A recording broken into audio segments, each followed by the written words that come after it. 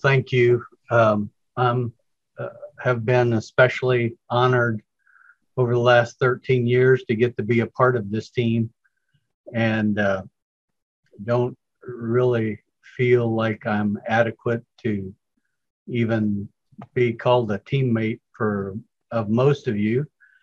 But I think back to those 13 years ago when I first landed in Colorado Springs and saw that awesome mountain you guys get to see every day, and how that changed my perspective in life, and came into the office, and Ron Addick and Dan Powers and Tom King and Joe Warrington just kind of and Sharon Matson just kind of brought me into the fold and made me part of the family in that building. And so it's been an awesome time. I'm not one that's very good with words. When God called me to preach, he didn't give me somebody to be my spokesman. I never did understand that.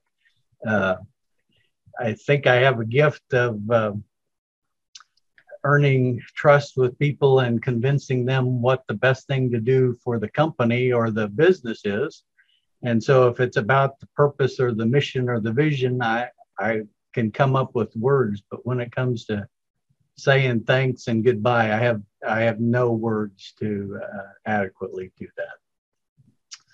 So this morning, I don't intend to do an exegetical presentation of a passage of scripture. I'm too intimidated for that today. But I do have a couple of thoughts I would like to leave with you. The passage I want to look at this morning is John chapter 9, verse 1 through 4. And in the New International Version, it reads, "As he went along, he saw a man blind from birth. His disciples asked him, 'Rabbi, who sinned, this man or his parents, that he was born blind?' 'Neither this man nor his parents sinned,' said Jesus, 'but this happened so that the works of God might be displayed in him. As long as it is day, we must do the works of him who sent me. Night is coming when no one can work. While I am in the world, I am the light of the world.'" 50 years ago, this coming June, I graduated from high school, and the week after, I began working full-time. It was June 12th, 1972. I was the envy of all of my friends because I went to work, and I think if I remember correctly, I made $2.71 an hour. It was awesome to immediately step into a role like that. And in those days, it was expected that people provided part of the tools for their trade. So when I was hired, there was one requirement. Anybody ever see one of these before? Can you see what this is? Got lots of little numbers and stuff on it. Know what this is? Anybody? So this is a slide rule. The purpose is to help you quickly make calculations. And it was required that you have one. If you were rich, you got one in stainless steel. And if you had money to blow, then you got one made out of bamboo, because those didn't change in size with the humidity and temperature. This was required in our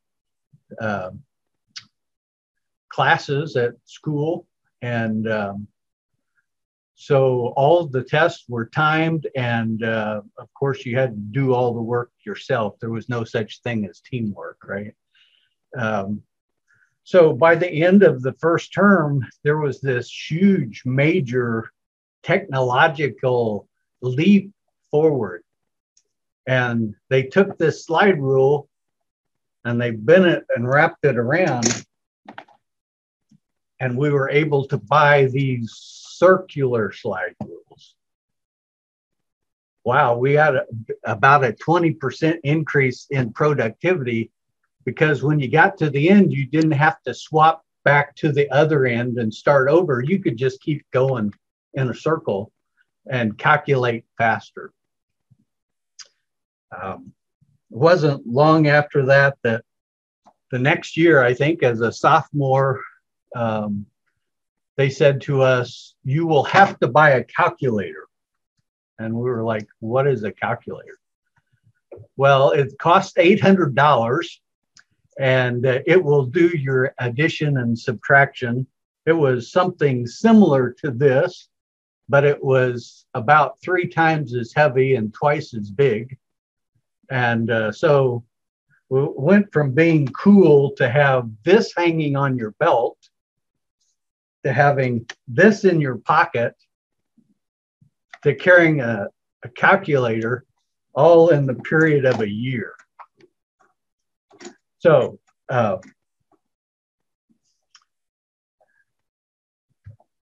one of my favorite sayings has been, boy, this next 6 months is going to be interesting.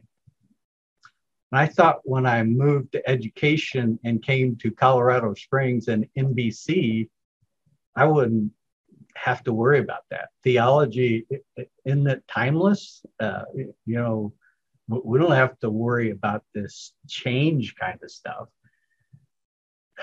But I think we all would agree that we're still learning what it means to do online education efficiently, effectively, and help students change and become what God requires them to be. The challenge with that is that this has a purpose, and its purpose is to help make calculations. But today, all of us can do that with this iPhone, right? So the purpose is still there, but the shape and the design and the effectiveness is very different. I've learned to love NBC and its purpose. I don't have words to express what it does to me every morning to be able to be a part of what God is doing in somebody else's life. To be at this juncture of God calling and NBC preparing is a juncture and a place where for very little effort, we can be a part of changing lives and changing trajectories that will change hundreds of other lives. And so it's a focal point where we can put in a small amount and reap humongous rewards. And God blesses us. You know that. I don't have to tell you that. But this passage of scripture reminds me that it's not just about theology. You know, the folks that used to make these slide rules, if they haven't adapted, they probably aren't still in business. The purpose is still there. The purpose is still important. But how you do that has changed. And I think in our personal lives and in our corporate lives, and this is where the scripture, I may not be completely honest to the scripture. Tom King and Dan Powers can correct me. But in the message, Jesus' response to his disciples when they asked who sinned was, "You're asking the wrong question."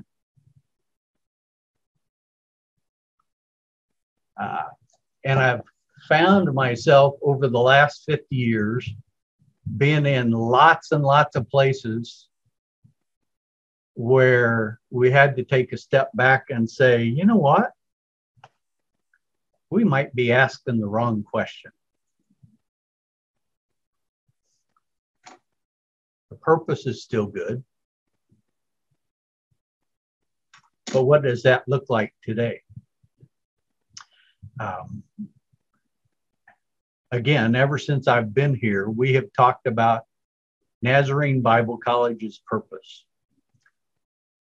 It's awesome. Most of us can quote it. Most of us can tell HLC, ABHE, and every student what the purpose is. I want to ask a different question. I think we need to ask a different question. And that question is, what is our vision?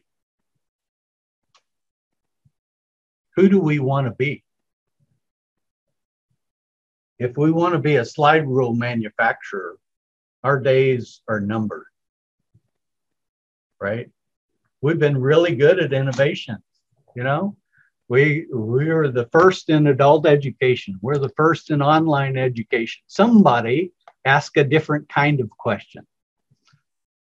I think it's time for us to do that again. I think we know our mission, and we evaluate every dollar, every penny, every action, everything we do based on what that mission is. But I think that's kind of single vision or something. It also has to include, where is it we want to go? What is it we want to do? How are we going to do that? And so I get excited when I think about how might we collaborate to do more than just prepare folks to meet the requirements for a degree or meet the requirements set by the church for ordination. I've convinced myself that we have to broaden our perspective. When I come to Colorado Springs and I look at that mountain, I think about that song that all of you probably can sing, America, oh beautiful for spacious skies. And the last phrase of that is from what? Sea to shining sea. And in my heart and in my mind, when I sing that these days, I'm saying from sea, from God's first calling, that prevenient grace, his first calling, till he calls us home, there's space in there for NBC to be providing education, training, resources for leading individuals into a relationship with Christ, and leading churches and leading the organization to be better than individuals could be by themselves. I think if we're going to have a pool of students to provide degrees to, we're going to have to back up a step, and our vision is going to have to include adult education. How do we train lay people? Alan Lake and I had this conversation a couple of days ago that the folks on this call can do the absolute best you can do at preparing ministers. And if we send them to places where the church boards are toxic for their very first assignment, they're not likely to succeed. We see it all the time, right? So I have this vision for NBC that we can increase the pool from which we draw from by helping from calling to calling, from the beginning to the end, the whole life cycle. And it seems to me that we could be the provider of excellent education to the local church, and that the local church is key to our new vision of where we go and who we are and what we do. I'm convinced that the chart I have on my wall back here that shows the trend of local and district licensed ministers going down every year for almost the last, as long as we've kept the data, says that if we continue the current path, we're just on a path to extinction. So I want to challenge us today. I want to challenge you today. Where do you need to ask a different question? Can we listen to the Spirit of God as he says, you're asking the wrong question? What question do I need to ask? What would it look like for us to collaborate in such a way that there was mentoring and coaching under our auspices at every local church for adult ministry improvement? What would it look like if our pastors, when they needed a resource, their immediate thought was, I bet NBC's got something that would help me. I think if we played with that idea and put the genius of this crowd to work on that, now that we have Dr. Sherwood, he'll bring in the dollars if we can have the vision of what it is to do. And I think God has huge plans for NBC. I think we're at the starting point. You know, we're at the slide rule stage. I think there's a lot that NBC has to offer. And I believe in the worldview. I believe in the faith of this team. I believe in the vision that God's going to give our new president. And strategically, I'm absolutely convinced that the best days are ahead. I don't know what that looks like. I would never have expected that this would look like this, right? So I don't know where we're headed. I know that in my mind, we need to spend some brain cells on what is our vision and where are we going? Because just focusing on what is the mission is not enough. So that's my thoughts for today. Not sure how helpful they might or might not be, but just know that love each and every one of you. It's been an absolute joy working with you.